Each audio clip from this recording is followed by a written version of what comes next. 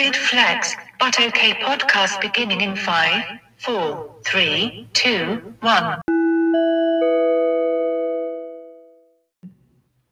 Hello, Jennifer.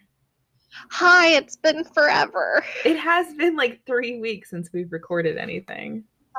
And since we've seen each other's faces in real time. I know, and as usual, I can only see the top half of your face. Because I have squished myself into my little crevice so I don't fidget. Because, as you probably noticed in Crime and Punishment, my audio was poor because I was so fidgety for some reason.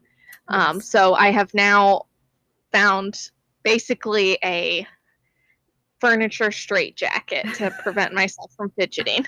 It also really shows off your great shelf. Yes, the new shelf.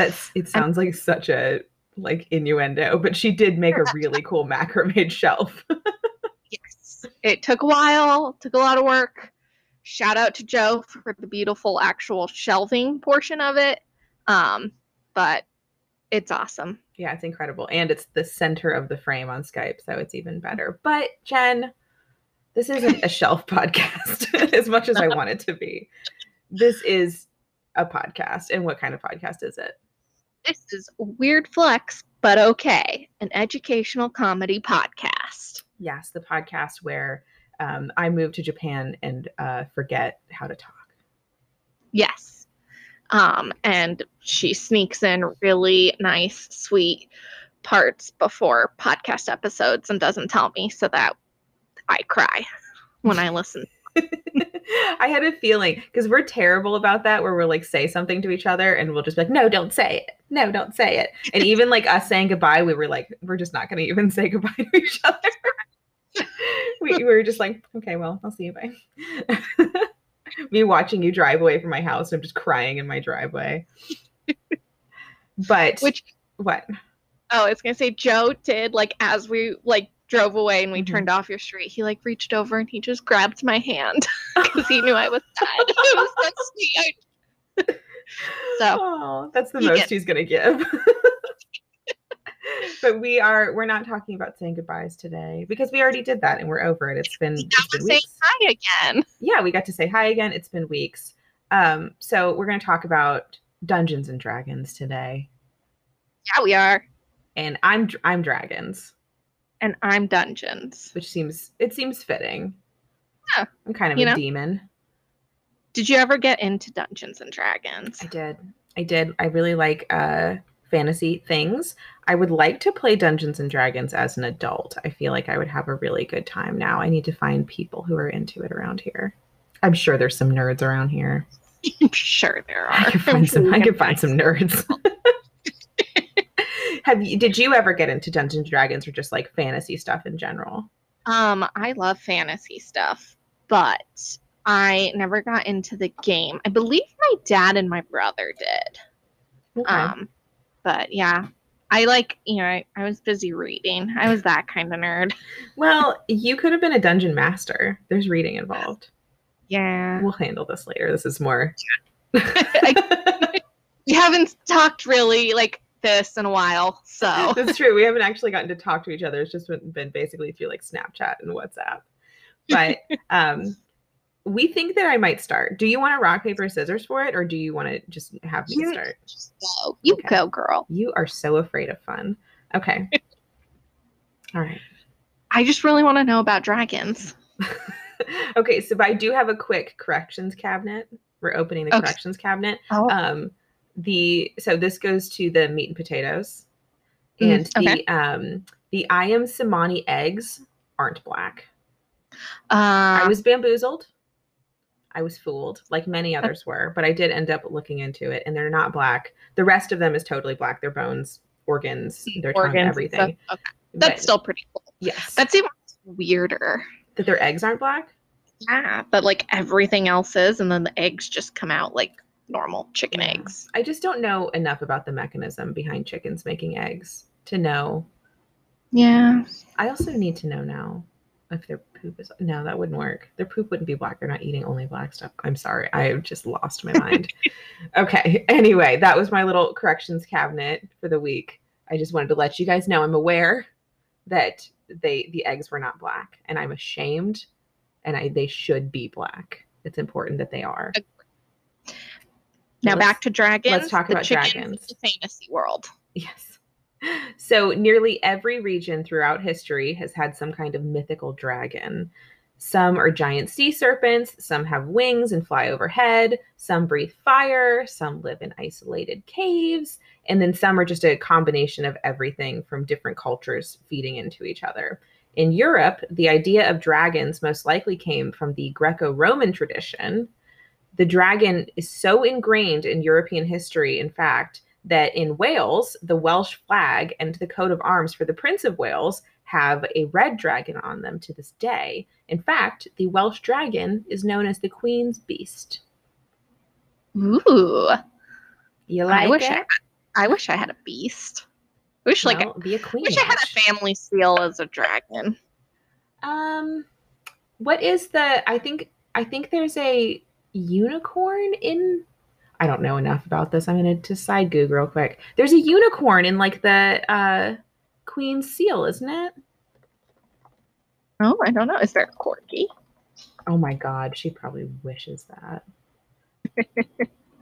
Yes, so the royal coat of arms, my internet is so slow. The royal coat of arms of the United Kingdom has a lion and a unicorn. That is pretty cool. Yeah, it's not a dragon like the Prince of Wales has, but the mythical creature thing, Yeah. But yeah, that's our first dragon fact. Pretty fascinating. I did get a little bit into like the history of dragons and where they come from and kind of why. Where do they go? I'm sorry, I gotta go. I was kind of looking into it because I was like, ooh, did they think there was dragons in Wales? And it's like, no, it was just like a Greco-Roman tradition that comes from just like every other region where there's just some sort of mythical creature that they come up with for a billion different reasons. And it was just a carryover from that. And then the Tudors ended up kind of attaching themselves to the dragon because it was just a symbol of like power. Just this giant scary dragon, and so that's how they kind of linked themselves to it, and then it became the seal for Wales and the Prince of Wales. Cool. You're up. I'm up. I'm going to be talking about Devil's Island. Go on. It is an abandoned colonial French prison. Okay. That was first opened in 1852. Okay. By Emperor Napoleon III. Hell yeah. He sent anyone he wanted out of France to this prison. And oddly enough, a lot of the people were opposed to his rise of power. Strange that he would want to send them to a prison. But interesting. In its heyday, the island was home to about 8,000 murderers, thieves, and other criminals, which is a lot. That's kind of like a mini Australia. Yeah, that does seem like a ton. And as bad as the prisoners were, the conditions were worse. Prisoners were kept in dark cells where they could not speak, smoke, read, or sit before nightfall. This was enforced by guards who patrolled on raised footbridges above the cells. And apparently the guards would sometimes wear slippers to try and catch prisoners breaking the rules. So they would be like walking on these footbridges above their cells, looking in, and they would wear slippers so that they'd be quieter and they could catch a prisoner talking to someone. That's terrible, right? Terrible, but also kind of cute. Just picturing them like cartoonish sneaking. Well, just the idea of like people who were like, I'm going to catch you, so I better put on my slippies. And I'm going to bring it down a notch now after that. Mm-hmm. 1 in every 3 prisoners died from disease. Oh. And then hunger and violence were among other causes of death at Devil's Island. I mean, it fits. The prison was finally closed in 1953, though France had stopped sending prisoners there by 1938. That just feels, it feels like too long. Yeah, it's about 100 years because it opened in 1852. Mm-hmm. Yeah, so 100. That's 100 years, right? Yes. Yeah, I mean, it just feels like it's really interesting whenever you hear about things where it's like it seems so old and so brutal and like medieval almost, and you're like, oh, this actually happened. This was actually happening more recently enough that people I know were alive during that period of time. Yeah. That's crazy. The cool thing now about the island is, and other nearby islands that were also like different prisons, they are under the control of I meant to look this up. Guyana? I know it's like Guinea, but I don't think it's not spelled like Guinea. No, yeah, it's Guyana, I think. Guyana, okay. Guyana? Well, look, I'm not going to act like I'm an authority. I don't know. But let's say it is. Guyana Space Center. And receives more than 50,000 tourists a year. So the islands are used for a lot of like space research and I guess it would be secluded, right? So there wouldn't be a ton of light pollution. So that's kind of cool that they like took this. Yeah, the cells are still there, so we could definitely go and check them out, and it's probably really haunted. Oh, it's definitely haunted. I love it. I love that, and I'm gonna continue thanking you for your facts. People are gonna be so sick of it. People are gonna be like, "Shut up, Kate." But I am appreciative. But I really like that. I mean, I don't, because it was a prison and people died and it was horrible, and a lot of them were most likely just political prisoners who just didn't like William III. Yeah, they just disagreed, and I really think that's pretty. We're Butter supporters and not Margarine supporters. The thing that kills me is that there was a few Napoleons, but we've decided that it's just one Napoleon. Like, we're not even keeping track of which Napoleon. His horse Pumpernickel after like farting devils on a devil's island. It's all connected. It goes straight to the top. Oh my gosh. Okay, well, since we're talking about world leaders, let's talk about a president briefly. So in 1990, George H.W. Bush, the old one, I guess the dead one, yeah. Rest in peace, I guess. I don't know. I don't think any president has been inherently good, so I'm not like yay to any of them. But he was given a Komodo dragon named Naga by the Indonesian government. And just like side thing, Naga is like one of the Indonesian mythical dragon creatures. It's this giant sea serpent. Cool. But he was given a Komodo dragon named Naga, and he very wisely gave the dragon to the Cincinnati Zoo. He didn't keep it. Good call. Yeah, where the dragon went on to father 32 more dragons. Is that a lot? I don't know. No, like, because you know how like rabbits, like. Yeah, I don't know if he was a very prolific boner or if he was not. Who knows? That feels a lot. It feels like a lot for a dragon. The fact that it was like a notable thing in an article makes me think it was a lot. But I don't, because I don't know if it's like rabbits versus pandas, you know? Like, do Komodo dragons frequently have a lot of kids? Or is it like a panda where it takes them 84 years to get pregnant and they probably won't? So who knows? But he passed away in 2007. And he was at the ripe old age of 24. Still don't know if that's a long time for a dragon, but he was measuring over 9 feet long. Holy cow. Which feels like a lot of dragon. Head to tail? I'm guessing. Yes, head to tail. The tail is a huge portion of their body. Yeah, but the tail is huge usually. Yeah. I mean, Komodo dragons I think we see pictures of them very frequently, or we see smaller ones in zoos and stuff, and we don't realize how massive they are. Mm-hmm. So Komodo dragons are absolutely huge, and they can consume roughly 80% of their weight in one meal. Mood. I mean, we had sushi the other night, and I definitely consumed 80% of my weight. Don't blame you, but God, could you, how expensive would it be to just feed a Komodo dragon? Yeah. Well, and that's long. Yeah. Well, and I guess like they are incredibly large, incredibly heavy, and they mostly go for like carrion. So like dead animals or animals close to death and stuff. But yeah, I mean, could you imagine if you have like, say, 150-pound Komodo dragon and you're having to give it over 100 pounds of food a day? That's insane. Yeah, I mean, also just don't own them because they will definitely kill you. Yeah, that too. 100%. But yeah, that is George Bush Sr.'s Komodo dragon, Naga. Cool.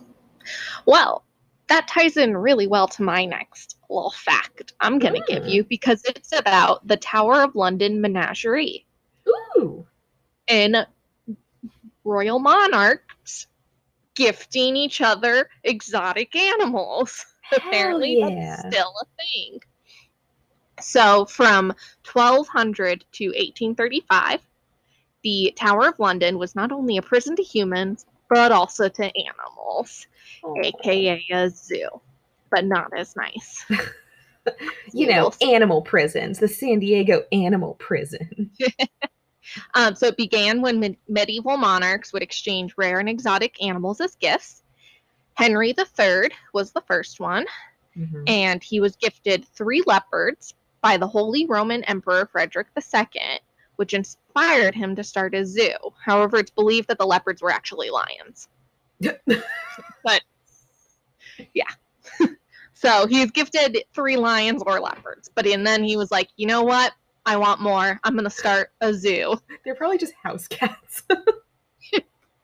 Polar bear joined in 1252. Oh, no. And the polar bear was gifted from who they believe to be the King of Norway. Okay, that tracks. Got to hunt for fish and swim in the Thames. Probably Thames. Thames. Okay. I'm sorry. It is now. I know it's not. I know you don't pronounce the TH sounds like the. Yes, so I think it's Thames, but also it's Thames. All of my knowledge comes from books, which is just me reading, so who knows? I was just going to say, I am notorious for just learning words from reading and pronouncing them however I want. So, 3 years after the polar bear came, an African elephant was gifted. Oh, God, this is from sad. The King of France. From the King of France? Yeah. I have questions, but also no questions. Yeah, I did too when I read that. I was like, how did France get an elephant? I'm just sad for these animals out of their climates. Unlike the human prisoners, the elephant survived a few years there. Oh, congrats, bro. He survived longer than many of the humans. There was a tower named the Lion Tower, since the animals all lived there. But the tower was destroyed in the 1800s, so it's not still there. And Edward I actually created the Lion Tower in 1622, and it was home to 3 eagles, 2 pumas, a tiger, and a jackal.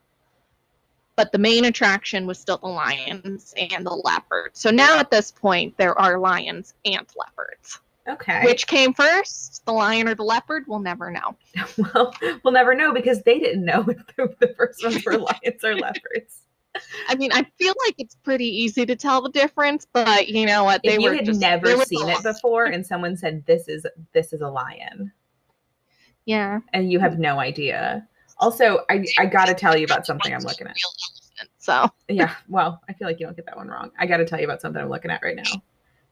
What are you looking at? Outside of my window is a guy who is in the top half of his military uniform, and there's a woman filming him.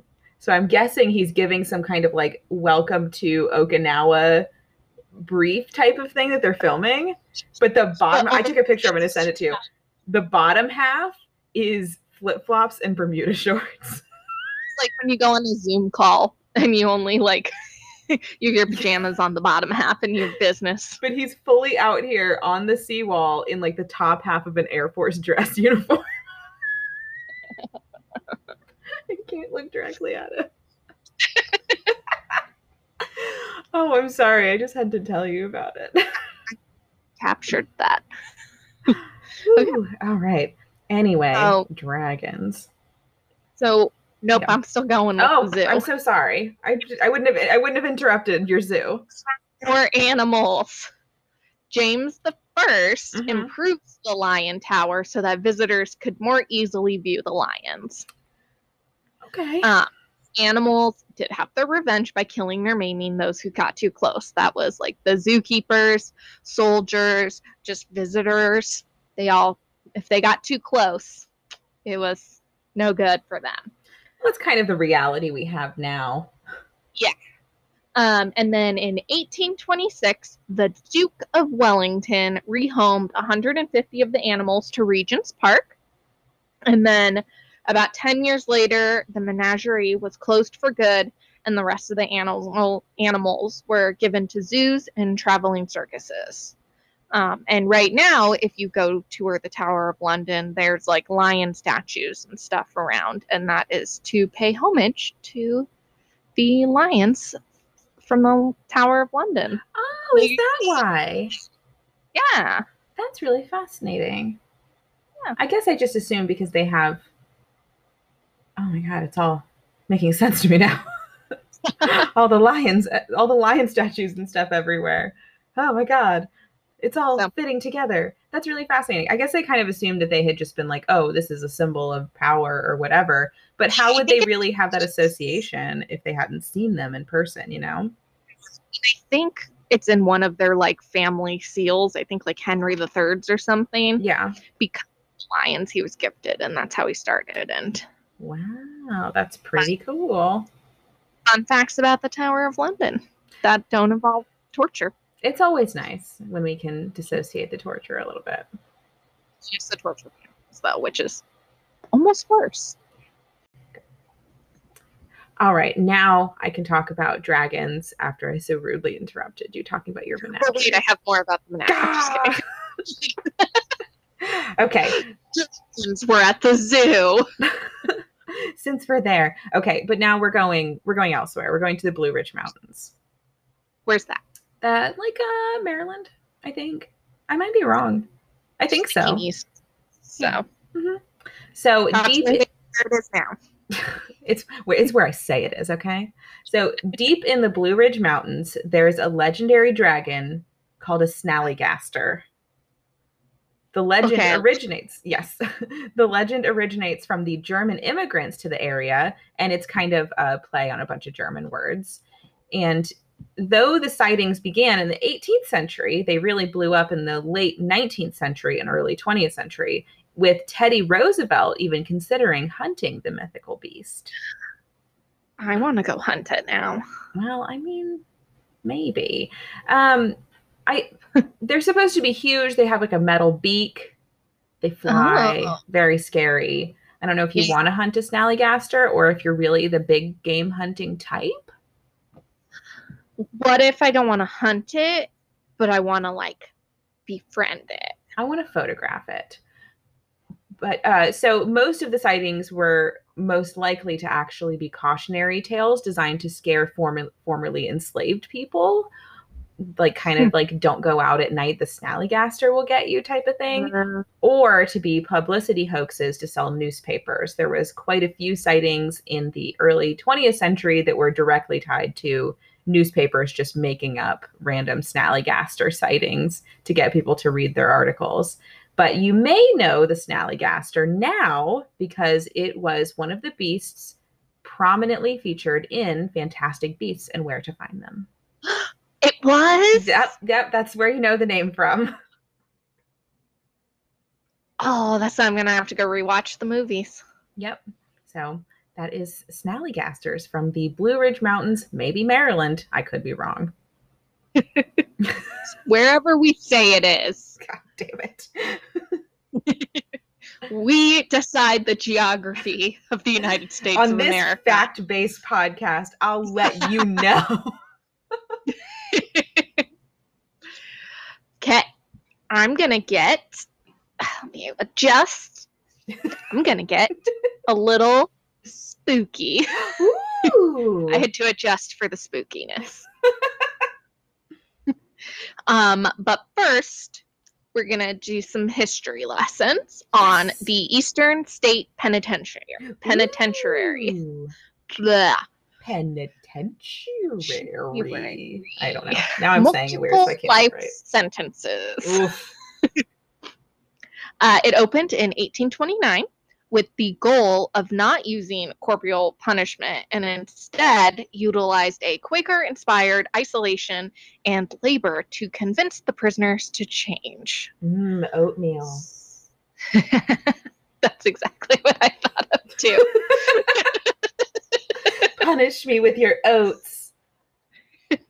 The Pennsylvania system was based off of this prison. It was when there was a lot of time for prison reform, and so this specific prison was looked at by the whole world as the goal of prisons. And solitary confinement. Ooh, I've got some capital O opinions there.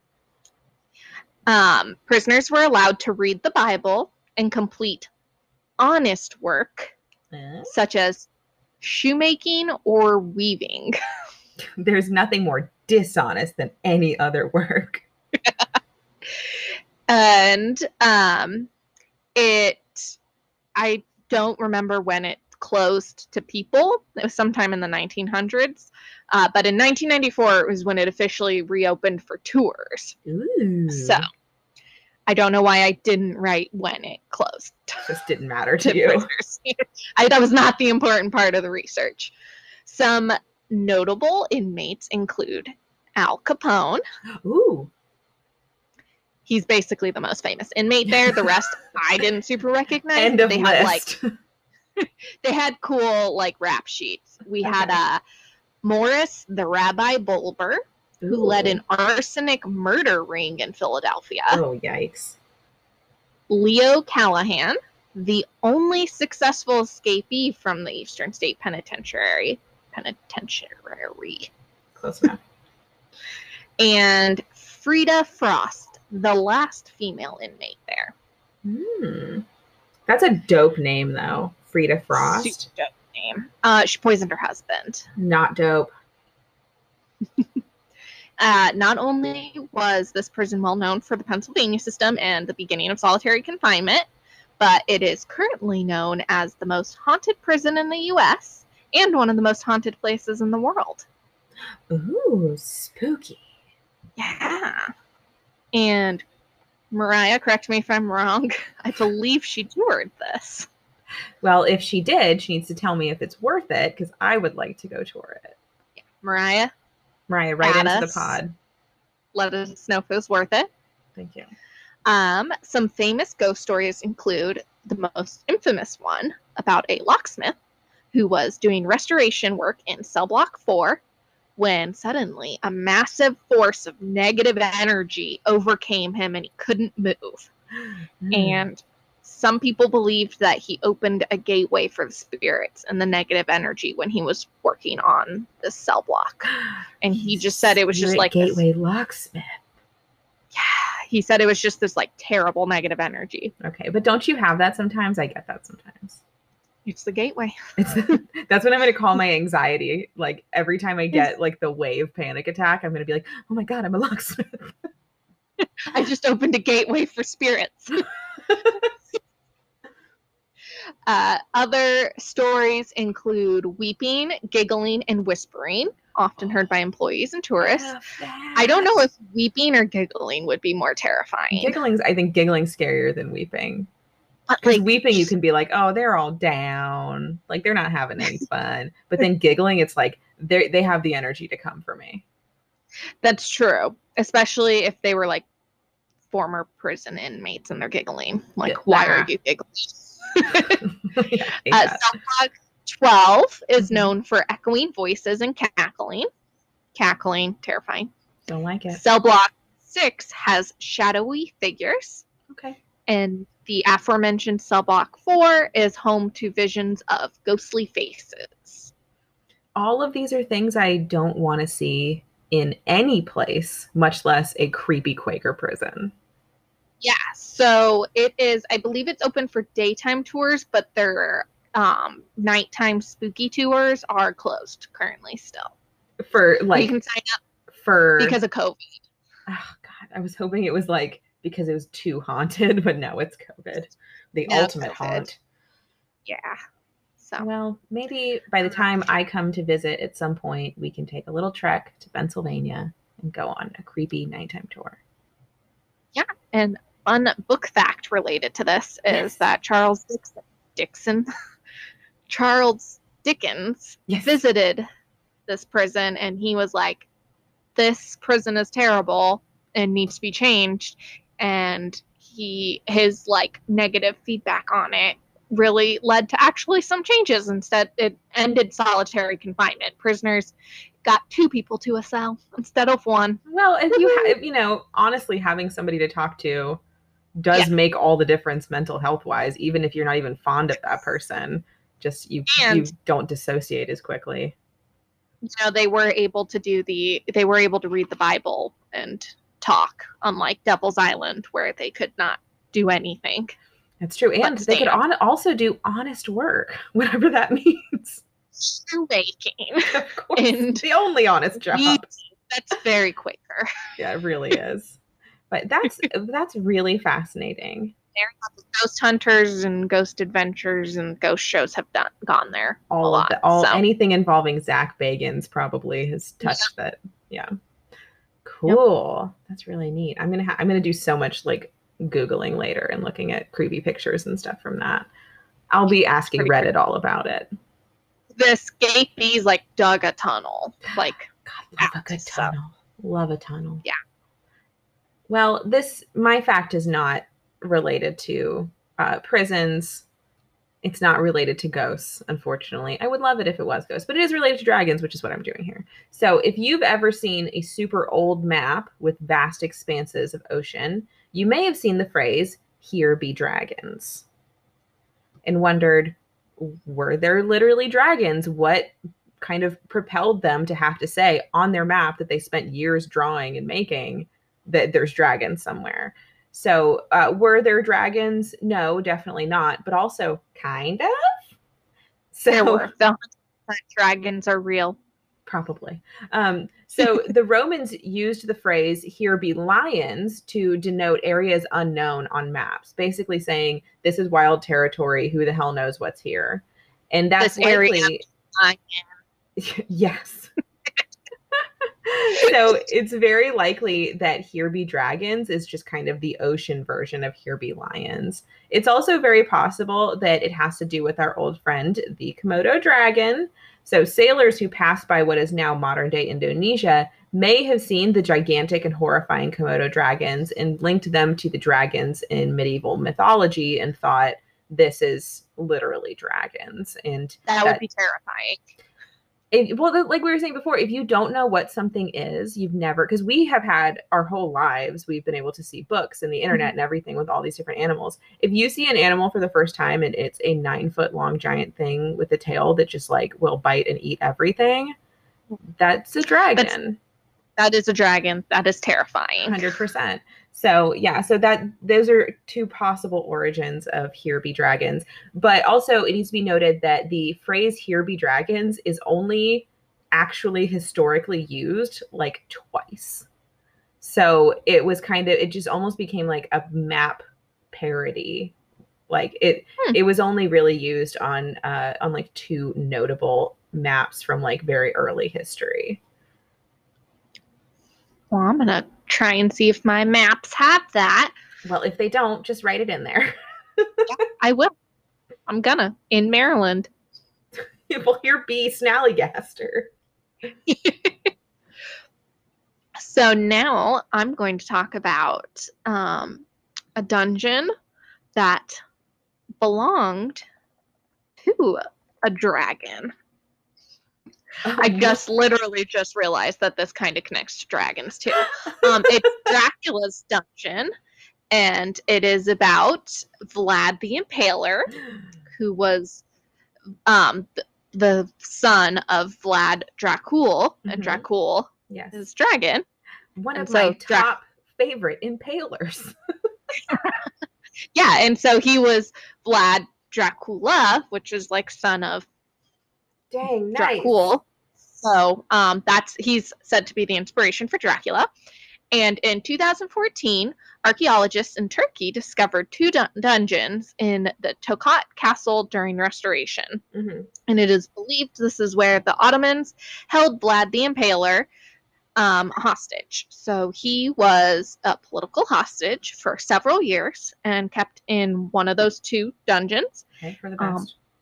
And he was only 12 years old when this happened. Oh, no, don't do that to 12 Yeah, years. right? You think like, oh, good. But no, he was a political hostage that his dad was like, yo, Ottomans, I need your help with this war. And they were like, cool, you got to leave both your sons as political hostages. And then he was okay. Oh, I just have issues. Yeah, and the dad was like, cool, I will. So this is believed to be what led Vlad to really hate the Ottomans and really love and healing. So his treatment and time there, because they were there for a while, several years, until his dad was like, yeah, I'll come back for you, and then didn't. And then Vlad took over the army and just started impaling people left and right. And fun book fact, there is a book series, and the first one is And I Darken, and it is a gender bent historical retelling of Vlad the Impaler, but Vlad is a girl. Ooh. And so this author, Kirsten White, local San Diego author, really funny. I've seen her in person multiple times.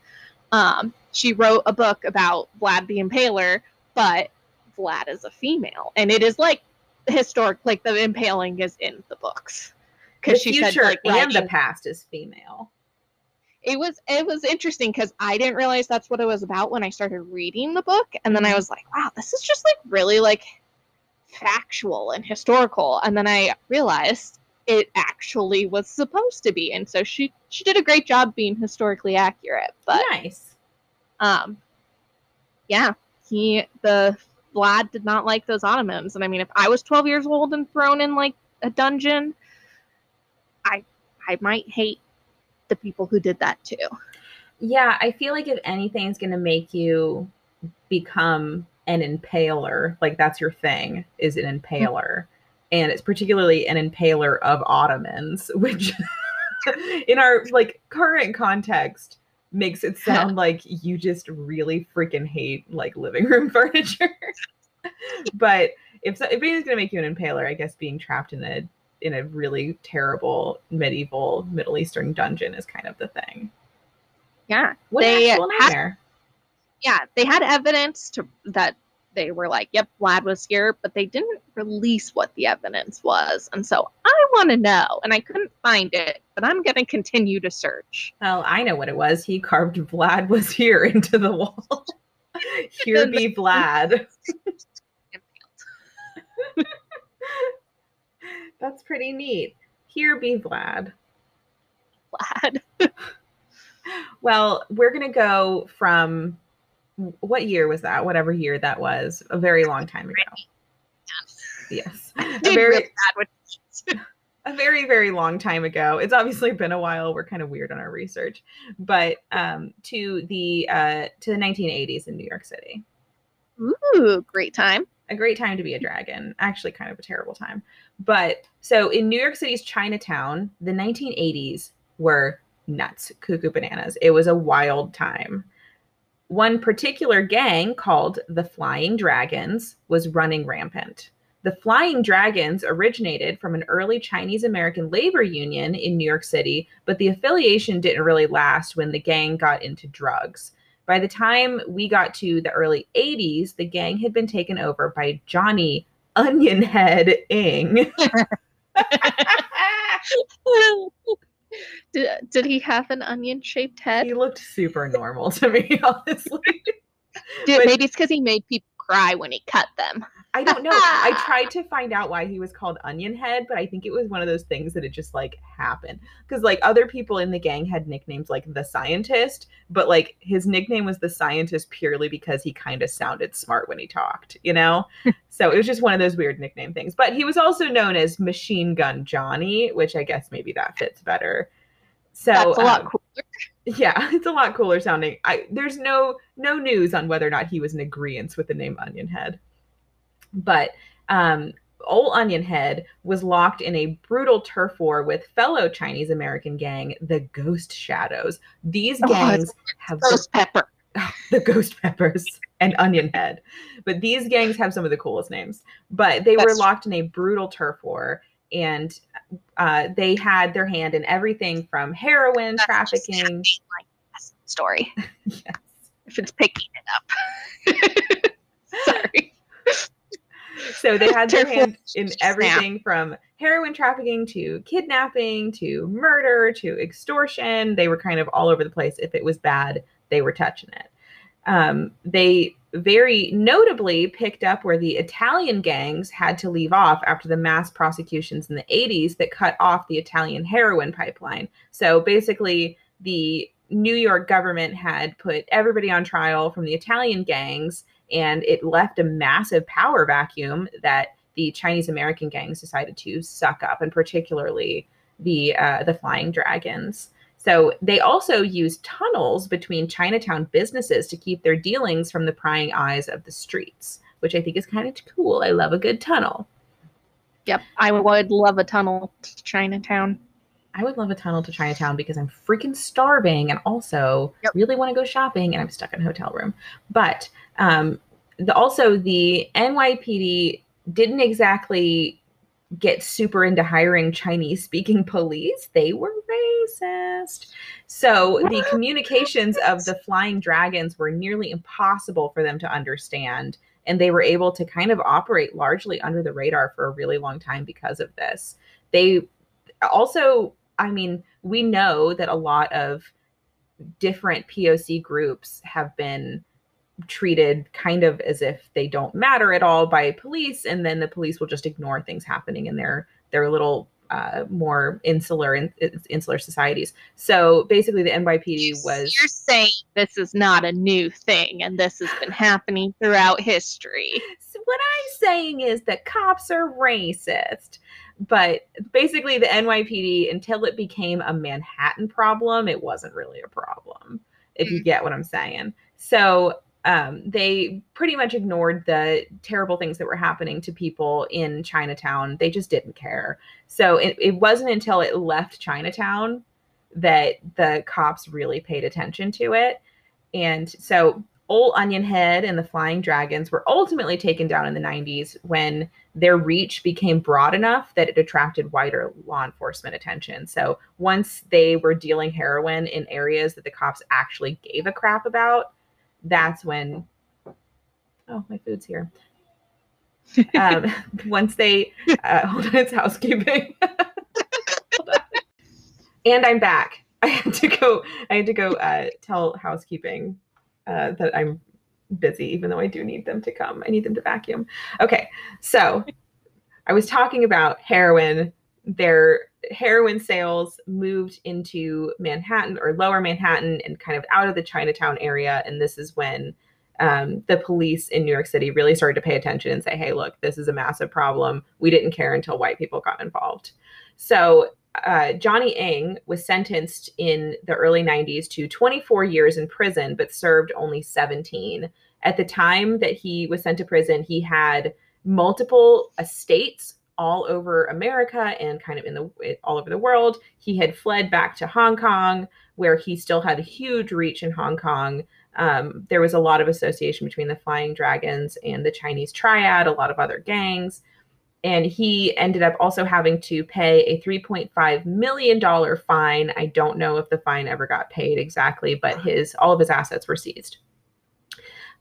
He got out of prison in, I believe it was 2010, after 17 years, and he really has not been seen at all since. The gang now operates in a very light capacity with different leadership. It's believed that his cousin is in leadership. Also, in New York City in 2011, Onion Head's wife was murdered outside of a bank by another member of the Flying Dragons. So it's possible that he is not in good standing with the Dragons. And that is Onion Head and the Flying Dragons. Do you think he sold some of them out when he was arrested? Oh, I didn't even think about that. That's definitely a thought. Maybe that was one of the ways he got out of prison faster. I'm not sure exactly. A lot of the details about his time in prison and stuff like that is kind of a little sketch. So, but they don't know where he is. They don't know if he's in the US or if he's gone back to Hong Kong. Yeah. Interesting. There you go. And also around that same time when the Flying Dragons were taken down, a lot of the other gangs in Chinatown were taken down as well. So they still exist. They're still there. And there's some Taiwanese gangs and some other Vietnamese gangs and stuff like that, but it's not in the same way where they really did during that period of time in the 80s control everything. That the 80s were wild. Dude, the 80s were nuts. Drugs were everything. If you were yeah. It was quite a time. I mean, but I guess the drugs explain the front fashion. So when you're on heroin, you make some interesting fashion choices. What they need to do is give heroin to some bees and see how they dress themselves.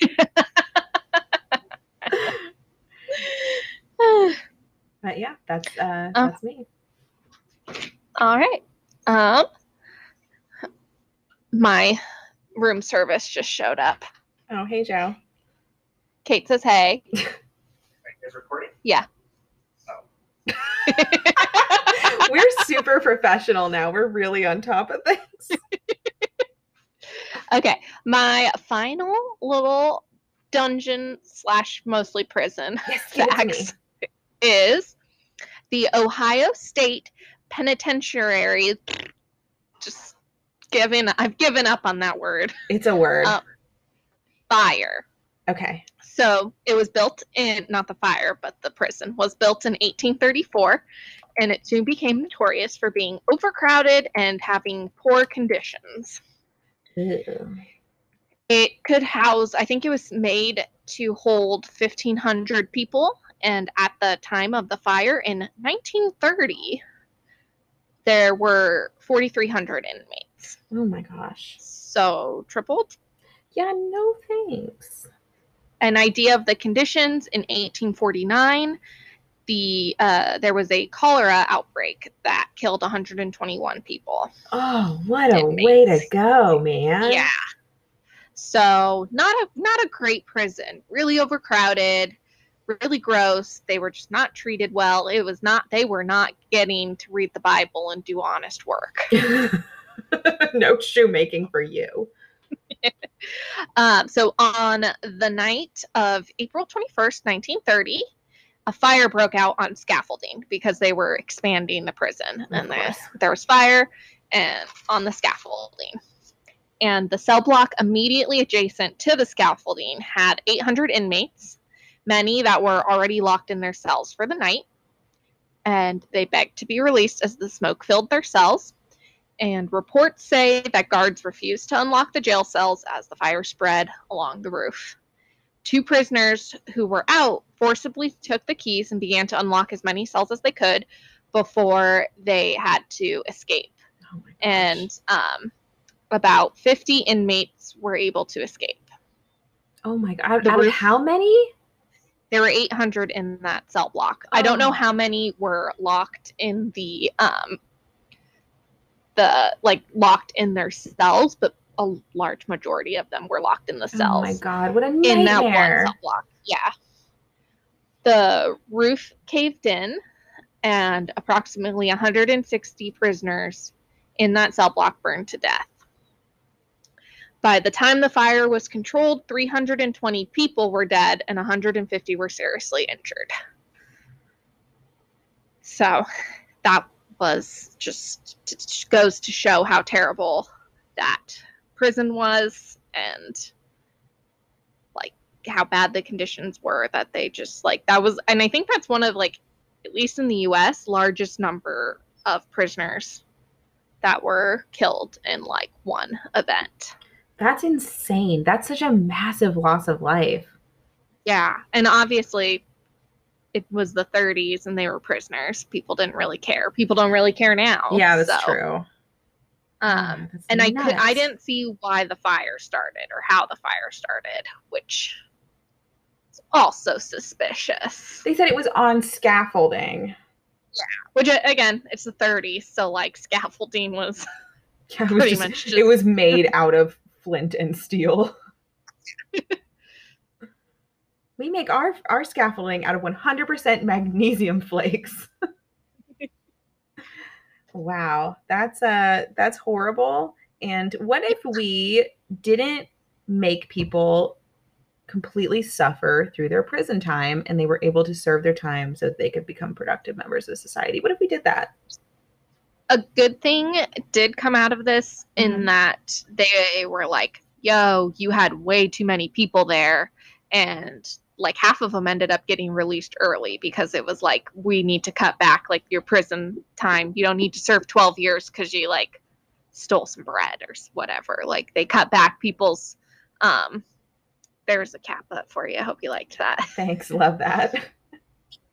They cut back like people's prison time so that they could release them so that they were not overcrowded anymore. So that's good, at least that happened. But it's sad that 320 people had to die from that, and 150 seriously injured.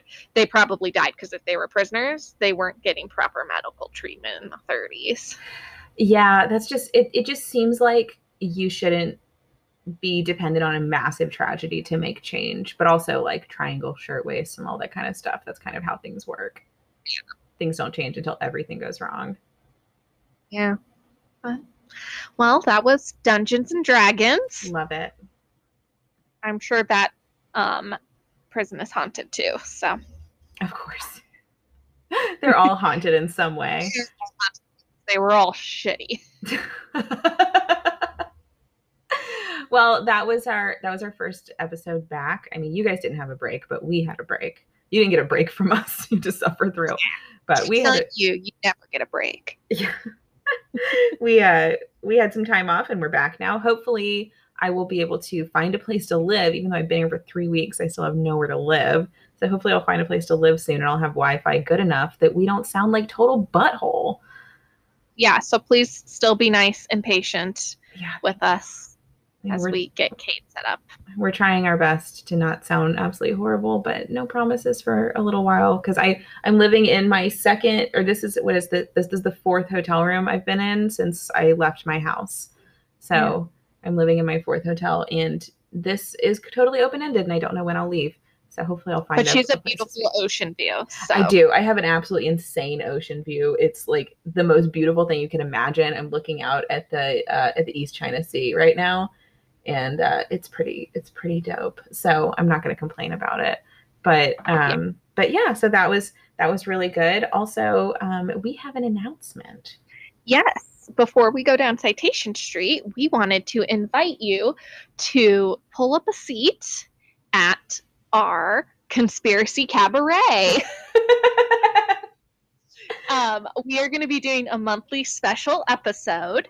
And it's going to be themed around the listeners, and that you will be sending us your favorite conspiracy theory that you want us to just like dig into. Mm-hmm. And we will be talking about that conspiracy theory for an episode because, as you know, we love us some conspiracy theories. Oh my God, yes. And so where can they send us their conspiracy theories, Kate? So you can send us an email at weirdflexpodcast@gmail.com. You can send us a DM on our Instagram, which is weirdflexpodcast on Instagram. And any way that you kind of want to contact us, you can send it to us and let us know what your favorite one is. So we're going to do once a month. We will release our special bonus episode, which is, of course, going to be free to everyone to listen to, where we're going to deep dive. So however you want to get it to us ASAP, because we will record it pretty soon. Yeah. Send us your conspiracy theories. Yes. We are very excited to hear. Also, whether it's one of your pet conspiracy theories or it's one that you just think is the craziest thing you've ever heard, please send it to us. We want to hear them all, and we will pick out of that which ones we really want to dive into. Yep. I love conspiracy theories. So. Oh my God. I love so hard for them. Ones. Yes. I'm so excited. All right. Down Citation Street. Okay. I'll start on this one since I started. I think I forget instantly.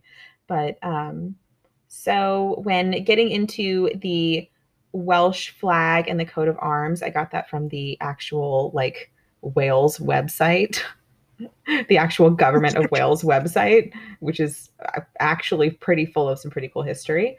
When getting into George Bush's Komodo dragon Naga, I got that from ibtimes.com, wrote a really cool article about George Bush receiving Komodo dragon from the Indonesian government and it being just a super quirky presidential gift. The Snallygaster information came from BlueRidgeCountry.com in their archives, the Snallygaster monster. And actually came from Harry Potter. I'm sorry, it came from Fantastic Beasts and Where to Find Them. My bad. I forgot that it's totally J.K. Rowling everything. You sound like Olive, by the way. That's totally should be like, actually. So when talking about Here Be Dragons, I got some info from Wikipedia, of course, and then also info from gslounge.com/herebedragons. And when talking about the flying dragons, there was a couple articles, one from Village Voice that was actually from an article that came out in 2020, and it was New York's Other Mafia Young Warriors in Chinatown. And also one from nationalcrimesyndicate.com called The Asian Axis, Johnny Ing and the Flying Dragons. So that's me. Cool. Devil's Island, I got from Atlas Obscura and Wikipedia. Mm-hmm. Tower of London, the menagerie, I got from the Historic Royal Palaces website. And they have a lot on the Tower of London, and they had a whole specific section on just the menagerie. The Eastern State Penitentiary, I got from info from NPR, Live About, and from their the Historic Sites website, which is where you can get more info on the Haunted Night tours reopening, if you're interested in that kind of thing. Dracula's Dungeon, Smithsonian Magazine, and the Ohio State Penitentiary Fire History.com, so, which is like the History Channel. Of course. Well, that was a really good episode back. I'm glad we finally get to see each other. I'm glad I finally get to see the top half of your head again and your cat's butt.